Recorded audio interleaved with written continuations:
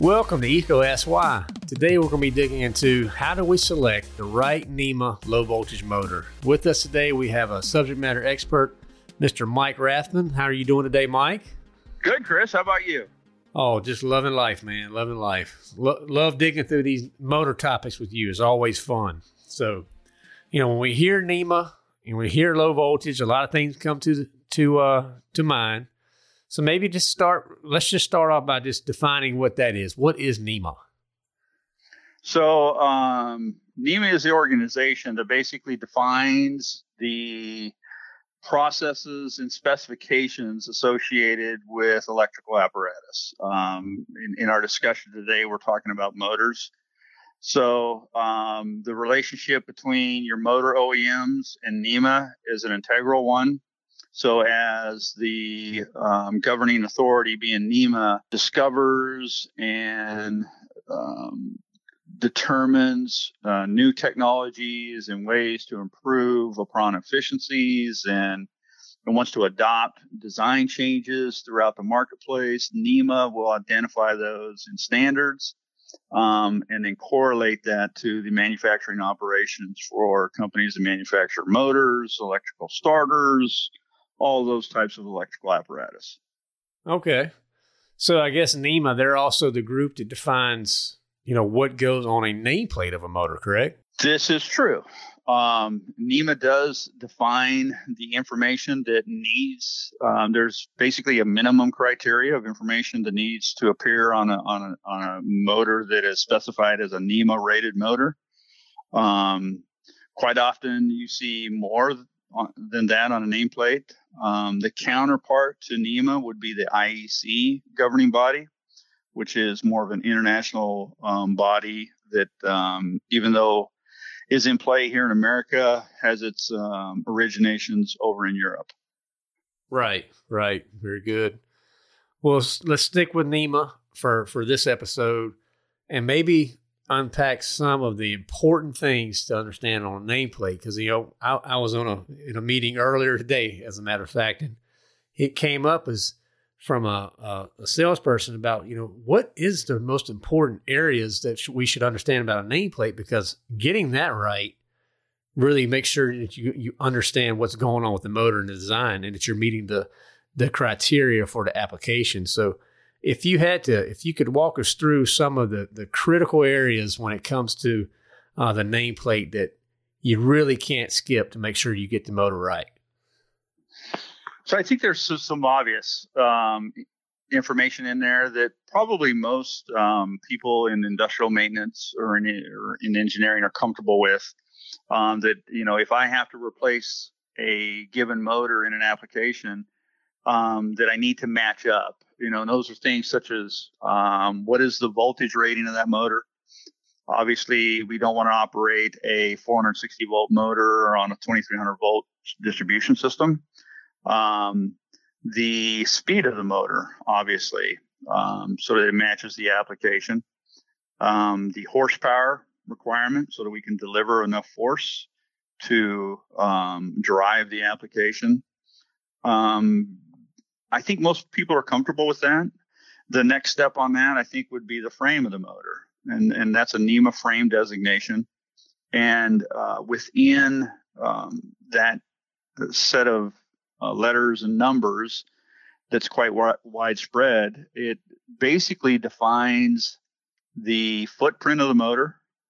It's the physical characteristics of that motor, such as the dimensions between bolt holes in the feet of the motor, the size of the shaft of the motor, the height of the shaft. Those types of characteristics or design elements are defined in that frame. So obviously that's an important piece.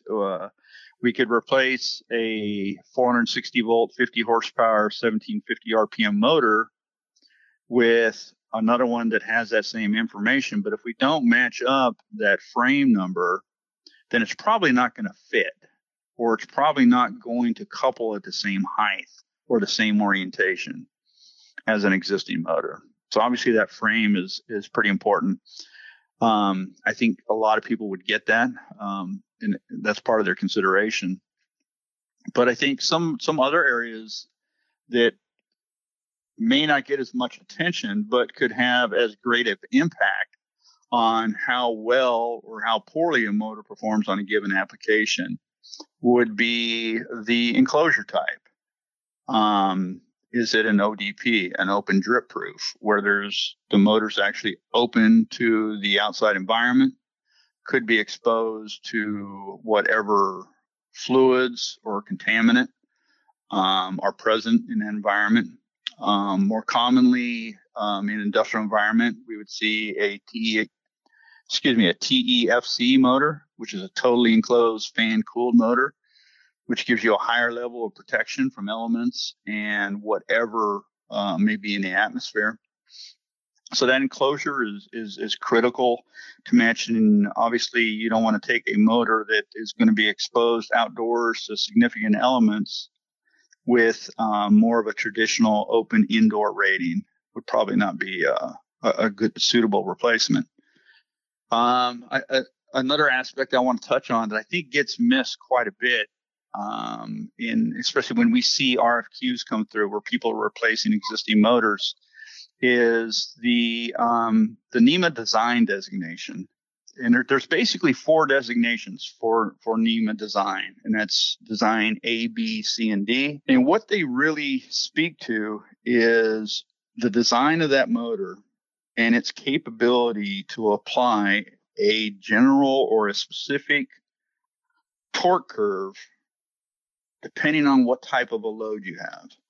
So for an example, a design C motor, that its characteristics is that it has a lot of high starting torque. So the moment you push that start button, it's generating a higher level of starting torque at a lower starting current.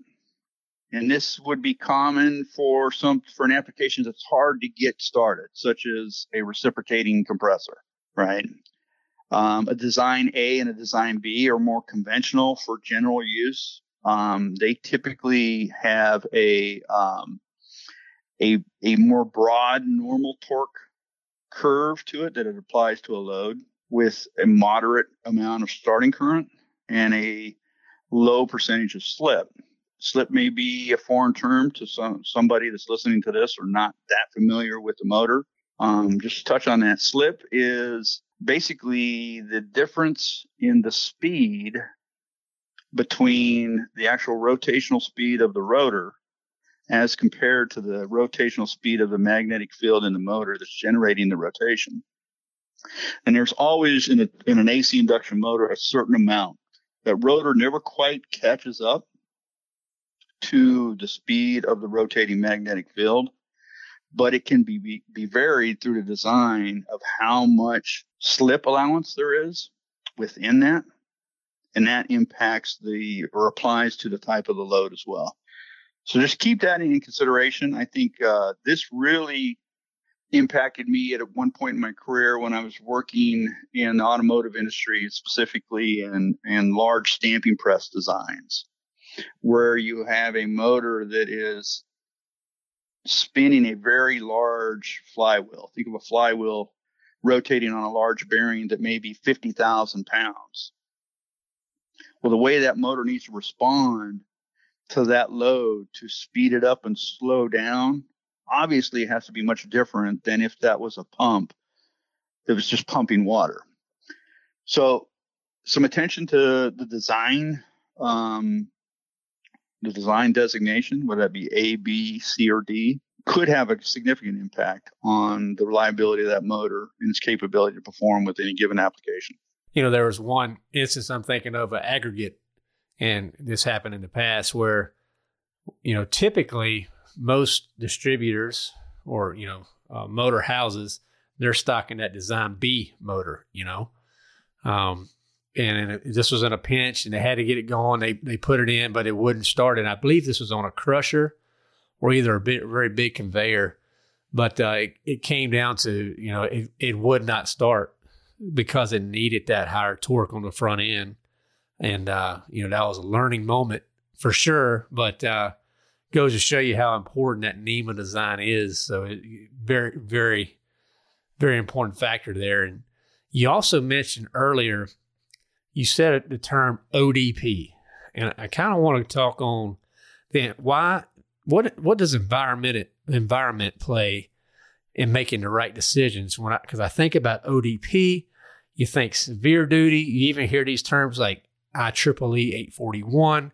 Maybe you can talk about the environment of a motor and these different terms, how they apply and can be applied to make sure you get the most run life. That's a great topic alone. I've even sat and been confused with myself. You see motors coming from a wide range of manufacturers in a wide range of places around this world.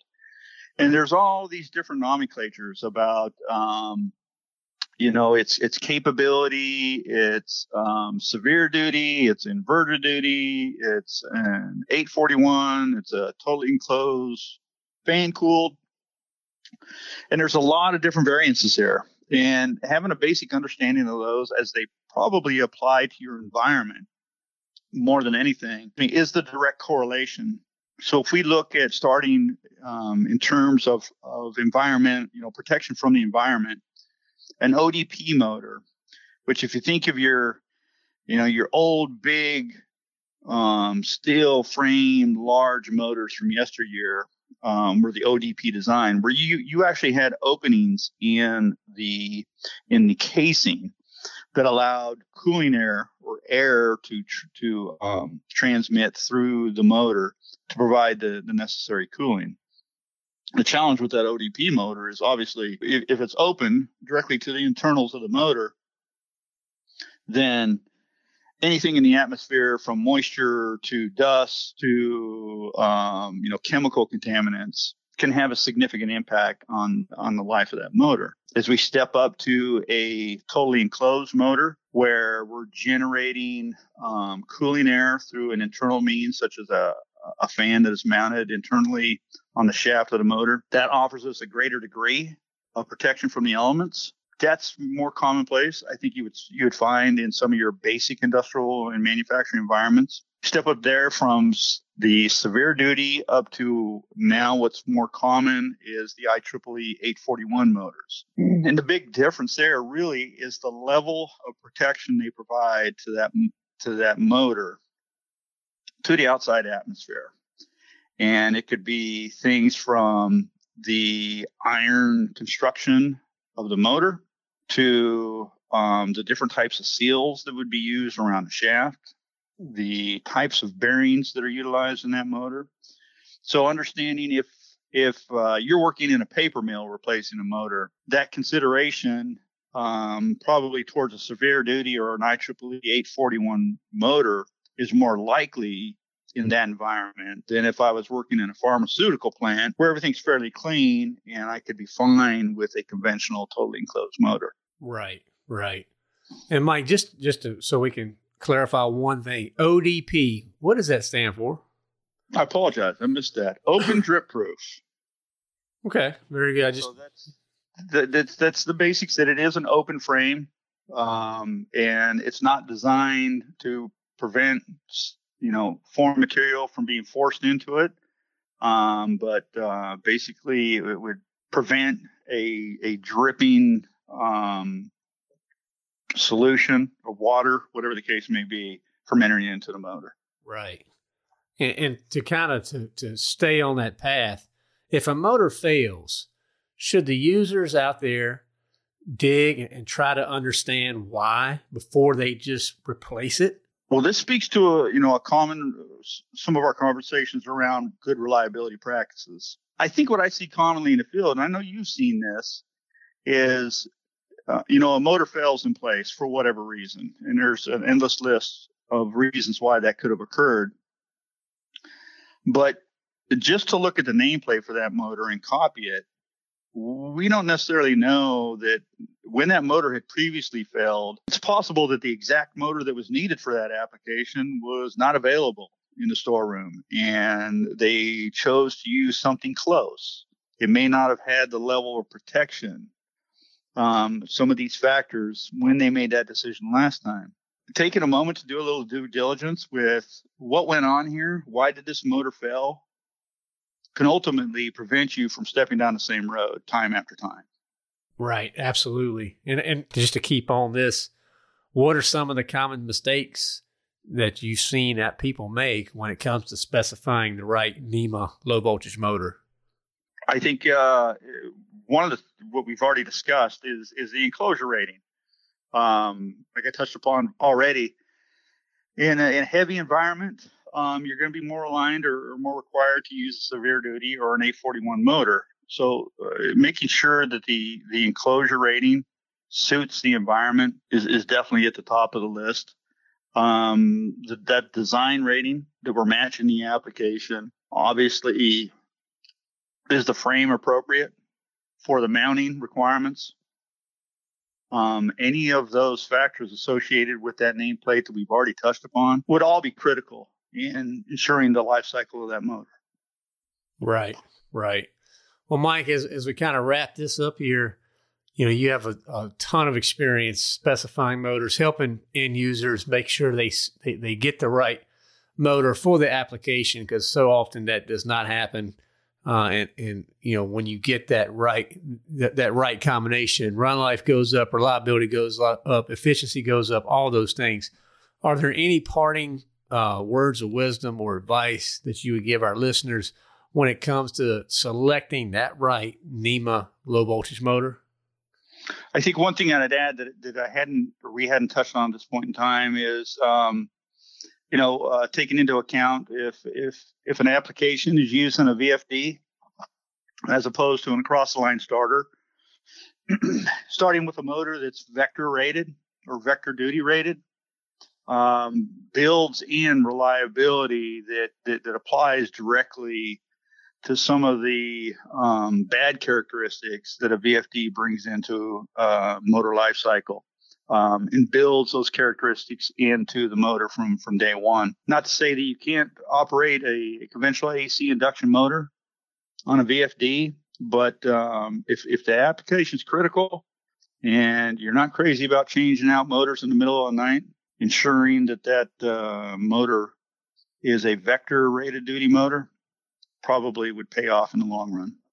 Good point, Mike. We kind of skipped that point, but you're right, because if it's not, it may not be able to dissipate that heat correctly. So Mike, thank you so much. I mean, I think we went through a lot here on selecting the right NEMA low voltage motor.